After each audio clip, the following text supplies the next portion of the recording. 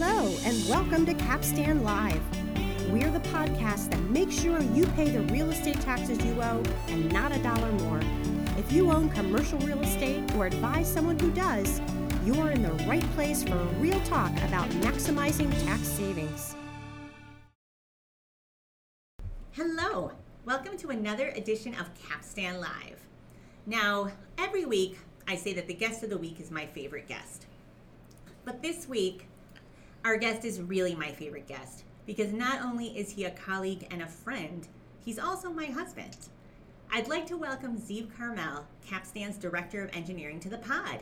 Yay! Welcome, Zeev. Hi, everyone. How's everybody doing today? We're so glad we could finally get you on the pod. You excited to be here? Great to be here. Thank you. Yes, always looking forward.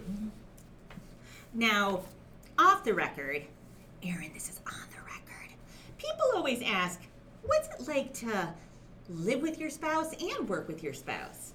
I think it's great. You know, I enjoy interacting with you on a daily basis, not just at home, but also at work. Care to elaborate? Yeah, I mean, basically just what I said. So, Aaron, keep this in, it's gold. Okay, well, that was a little off topic.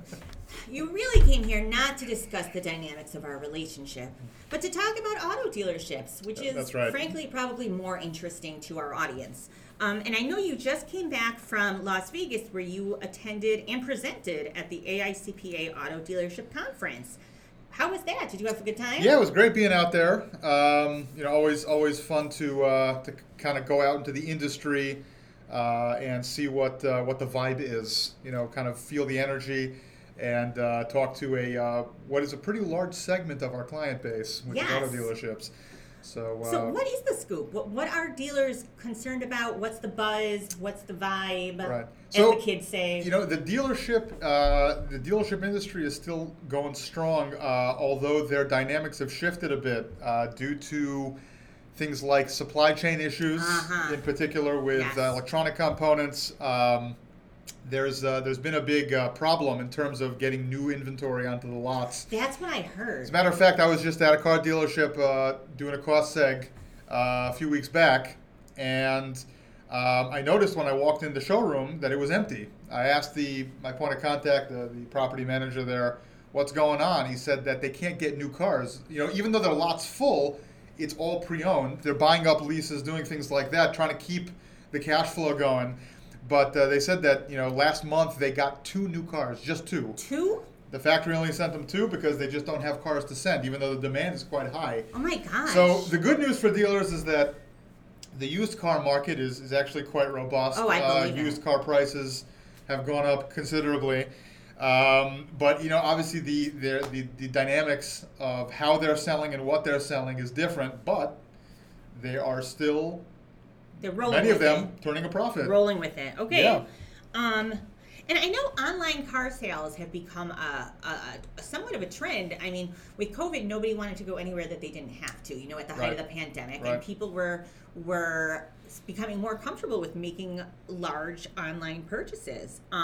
Sure. But I feel like there's always going to be a core base that still wants to go to the dealership. Yeah, look, like any other product that people buy, COVID certainly accelerated how much people do online shopping, and cars are no different. Right. But you know what? Car dealerships aren't going anywhere.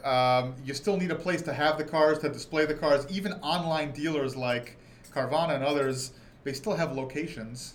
They still have physical properties, buildings, display lots, and things like that where they're going to have their product. Right. So online shopping doesn't change the fact that real estate is still very heavily involved in the car dealer business. That's a really good point. And so when we hear real estate around here, we think cost seg, and we'll get back to that. But I also heard that a lot of dealers are kind of diversifying their services now to get people to still, come on in. Well, I mean, for a long time now, well before COVID, a major part of the revenue and the income for a dealership is from the service department.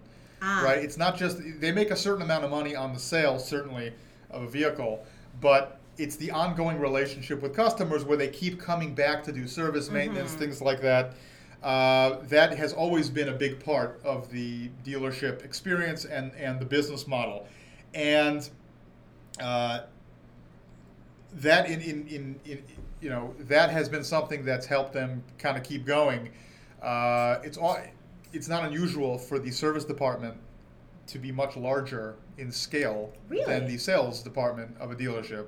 We have dealerships that will sell X number of cars a month, but it pales in comparison to how many cars they service and the income stream that comes in from that. That's so interesting. Mm-hmm. Sure. Listeners, I drive a 18-year-old minivan, so I haven't been into a dealership in a long time. So this is fascinating. No, don't cut that, Aaron. Keep it. But let's talk about cost seg. In general, auto dealerships make great candidates for cost seg, right? Yeah, in terms of property types, an auto dealership will deliver a pretty good yield, both in the realm of personal property, which is a short life 5-year assets, and in land improvements generally, which is a 15-year assets.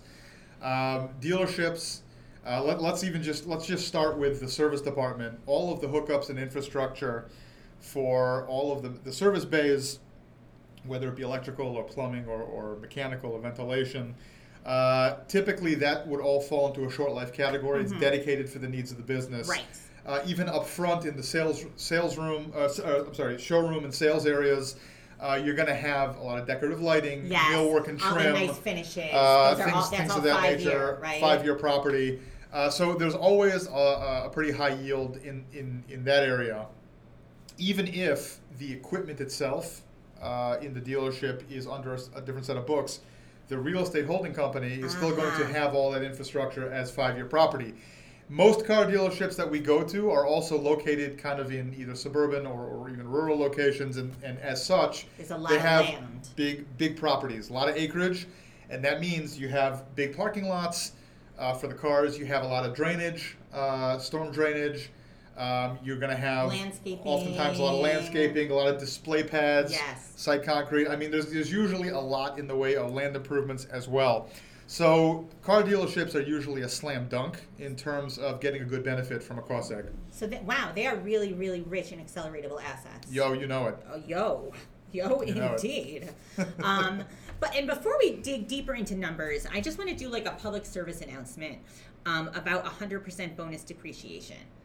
Everybody loves it. It's been great. We've gotten real used to it. But it's on its way out, right? Well, I mean, bonus right now is set at 100%. Yes. That is to say that you can write off 100% of the short life assets in the first year if you choose to do so. That 100% provision under the current tax law will last through the end of 2022. And then it's going to start to step down after that. So in 2023, it goes down to 80. 2024 is 60, and then every year it goes down another 20% until 2026. That being said, it's interesting to note that some of the proposals going through Congress right now actually would actually change bonus for 2022 and reduce it. No. Hopefully it'll stay at 100%. Taxpayers certainly love it. It gives the owners of these dealerships a tremendous opportunity to really save a lot in taxes. At the time of this recording, listeners, nothing has gone through Congress that Correct. would change that. As of right now, 100% is going to continue through the end of 2022. And so as of right now, we would definitely advise listeners, if you want to take advantage of that 100% bonus rate, now is the time. Well, if you've got properties that are being placed in service in 2021, or even if you've got, let's say, new construction or a rehab where it's a gray area, I would suggest, as an insurance policy, maybe, trying to accelerate the date of service or the date going into service as much as possible, trying to get it into 2021. Yeah, I agree. Time is of the essence. I definitely agree. Okay, so we did our PSA. Now let's talk about some numbers. Can you give me an example, Zeev? What did we call the dealership A? Can you talk to me about dealership right, A? Right, so let's talk a little bit about a good result, or a typical result, I should say, from a relatively simple model. That is to say, an acquisition or a new construction, a dealership going into service for the first time for a current for a current owner. No rehab involved. Okay. So, I'd like to use as an example a project we worked on in the last year or two, a property that was placed in service in 2020. So it's in the 100% bonus window. Yay. And it was a dealership that had a price tag of about $4.2 million. This one happened to be new construction, but it could have just as easily been a purchase. And we were doing the cost seg analysis on behalf of the real estate holding company as opposed to the operating entity. So the operating entity actually owned all the equipment, but despite that, when looking at the real estate company itself, we had a tremendous amount of land improvements and also a fair amount of dollars moved into infrastructure, hookups for equipment. And so out of a $4.2 million basis, we were actually able to accelerate about 31% of that Holy cow. into a short life, whether it be 15-year land improvements or 5-year personal property. That was about $1.3 million worth of actual accelerated. Holy moly. Accelerated dollars. That netted with the 100% bonus, it netted a result to the taxpayer of about $450,000 in the first year. In first year tax savings? That's actual money. $450,000 in first year tax That's savings. correct. And that's that's correct. like somewhat typical for a dealership of that size, right? Absolutely. That's amazing. Yeah, it's not unusual at all to see those kinds of percentages moved. Wow. Now, obviously, I should put in a note that the percentages will be consistent for your standard dealership setup, whether it's a purchase or a new construction. Obviously, the amount of dollars moved will vary based on your actual depreciable cost. Right, of course. Basis. Of course. A dealership that's more expensive will have more dollars moved than a dealership that's cheaper. Naturally. No, that makes sense. Okay, that's amazing and really remarkable. So I know we briefly mentioned refreshes before. Yes. And I know that refreshes are like a great trigger to consider a cost seg study. Can you give me like an example of a refresh and how things kind of played out? Yeah. Renovations are a normal part of the life cycle of a dealership. As a matter of fact, a lot of times the automotive brands themselves, let's say a GM, a Toyota, or what have you, will require a refresh every 5 to 7 years. Oh, wait, they mandate it? They mandate a certain upgrade to the finishes. That's why if you walk into, just as an example, we've worked on a lot of Toyota dealerships. You walk into Toyota dealerships, you'll see a certain consistency in the finish, in the signage, in the look. Because they want it to reflect their brand. Correct. So that costs a lot of sense. money, Yes. and it's not unusual for a renovation at a dealership to be upwards of a couple $1 million just to renovate a showroom, sales offices, signage. A lot of times that involves redoing the storefronts, and things like that. That's really only front of house. The service base typically don't experience much on the rehab side. But that being said, so a lot of property goes in to the refinish and the refresh of a showroom, sales floor, service drop-off area, things of that nature. And while it's true that a lot of the assets involved in that type of renovation would be long life 39-year assets, things like lighting systems and plumbing fixtures and ceramic or stone tile on the floors, things like that, the current tax law does allow for much of that property to be classified as what they call QIP. Oh, QIP. Qualified Improvement Property. And what that basically means is that if you have interior renovations to an existing property, right? Yes. Existing property being the key word here, the government wanted to incentivize taxpayers to make improvements to existing properties. Right. So certain non-structural assets that would normally be 39-year will now have a special 15-year life. That is fantastic. It is fantastic, and being that it has a 15-year life, per the tax law, anything under 20-year life property gets bonus depreciation applied to it. Yes, that's wonderful, right? Bonus eligible QIP. Absolutely. So you could spend a couple $1 million doing a refresh, and it's not unusual for 50, 60, 70% of that to be in the QIP category. Wow. So you can get $1 million write-off or $1.2 million write-off off the bat with the 100% bonus in the first year. Wow. These refreshes almost pay for themselves. This is amazing, listeners. I don't think I realized the extent to which these refreshes can be lucrative, and I didn't realize that they were often mandated by the brands themselves, which is super interesting. Can you walk me through like a concrete example, some real numbers, so I can kind of get a sense of what we're looking at, how something like this would play out? Sure, absolutely. Here's an example, actually a fairly typical one, Okay. of what we see in a renovation. We have a dealership that underwent like a very major renovation. About $3.4 million was the spend for it. Wow. And that included not only a refinish of the showroom and the sales areas, but it was actually even a little bit of an addition to the building. So they expanded the footprint a bit as well, did some land improvements, and kind of just a general Nice. rehab. We looked at those assets that were placed in service as part of that $3.4 million spend. There's personal property, there's land improvements, and of course, as we discussed, there's going to be a lot of that 15-year QIP. QIP, That baby. otherwise 39-year property, which has that special provision, the special carve-out right now. Love it. Under the current tax law. And what we discovered after doing the analysis was that about 65% of that $3.5 million spend was able to be accelerated into some short life, whether Wow. it be QIP, whether it be land improvements, or personal property. Wow.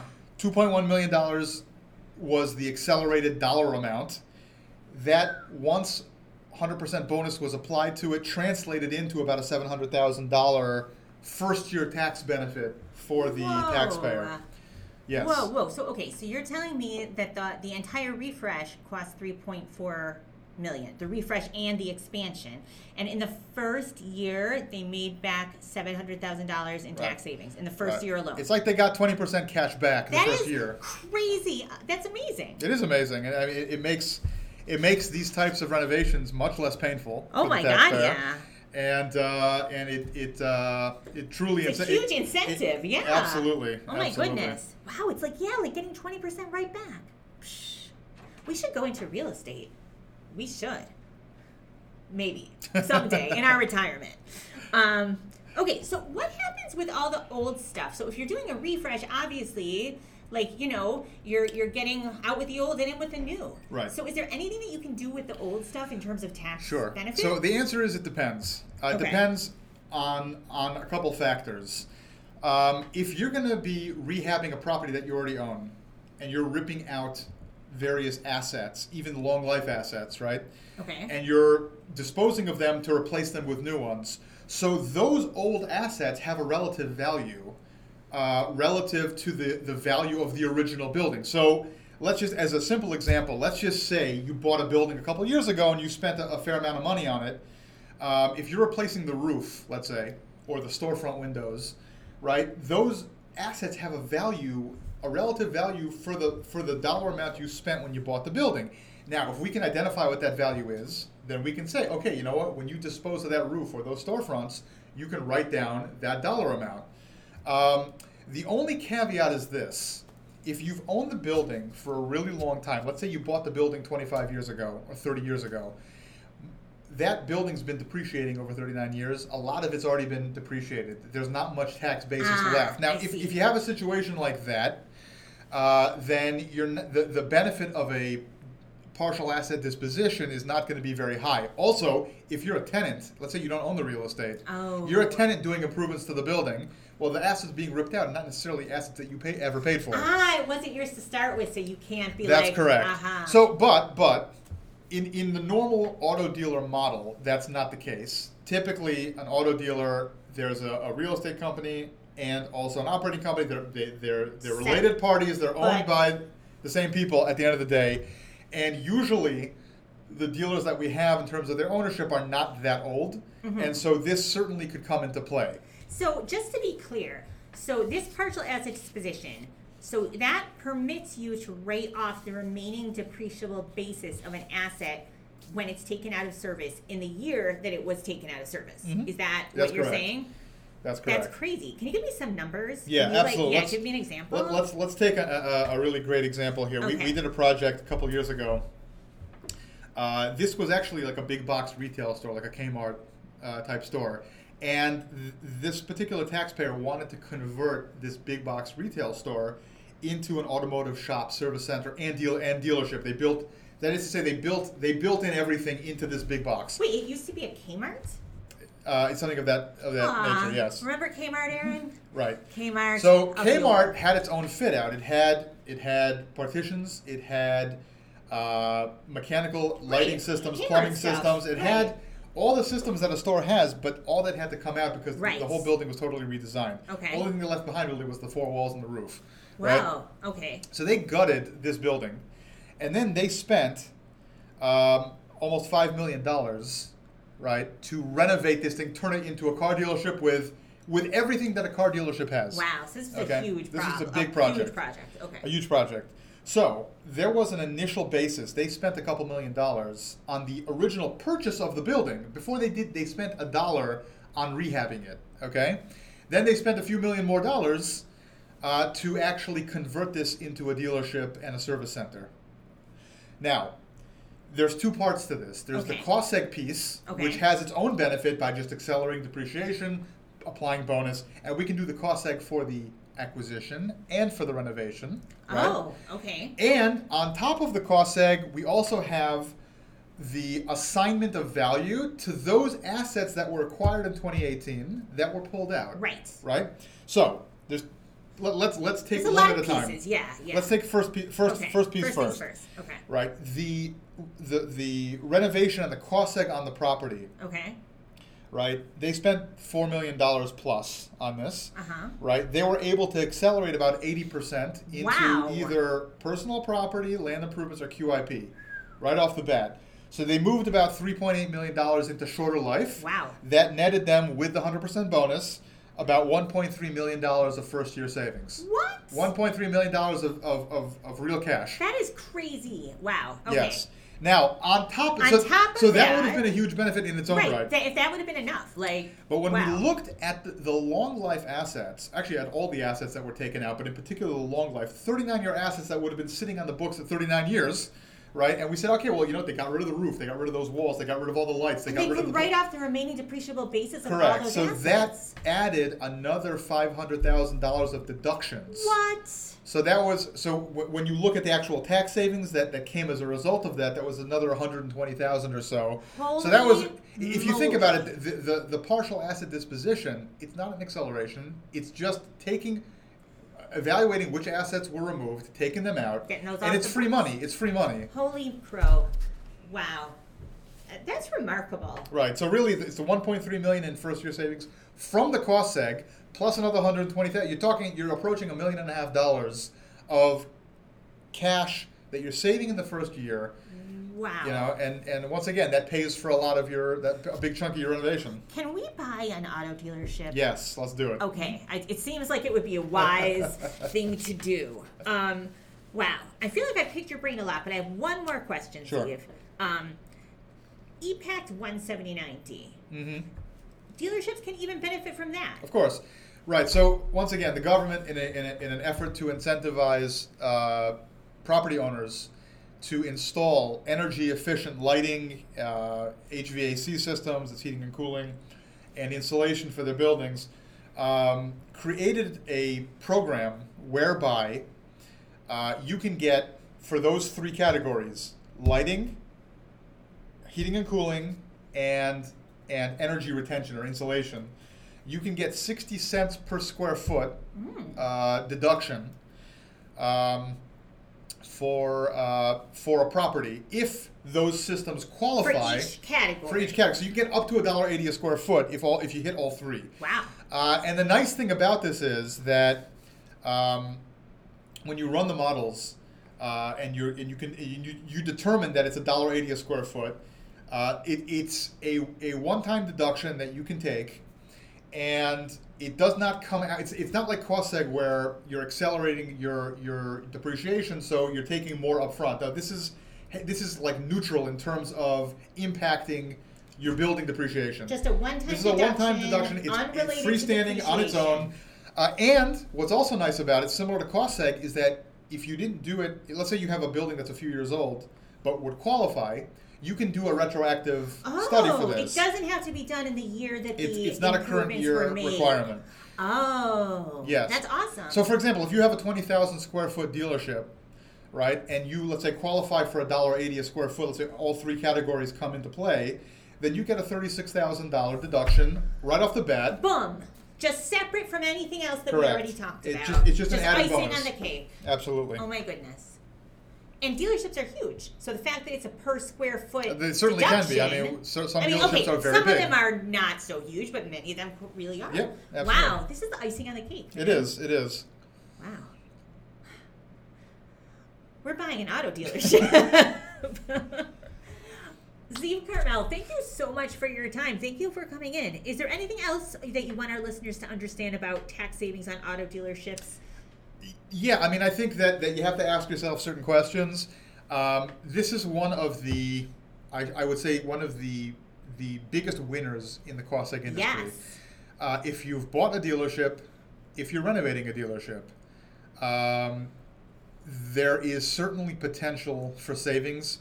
If you're unsure, we can certainly, take a look at your depreciation schedule, what you've spent to buy or renovate properties, and kind of give you our opinion about a dealership.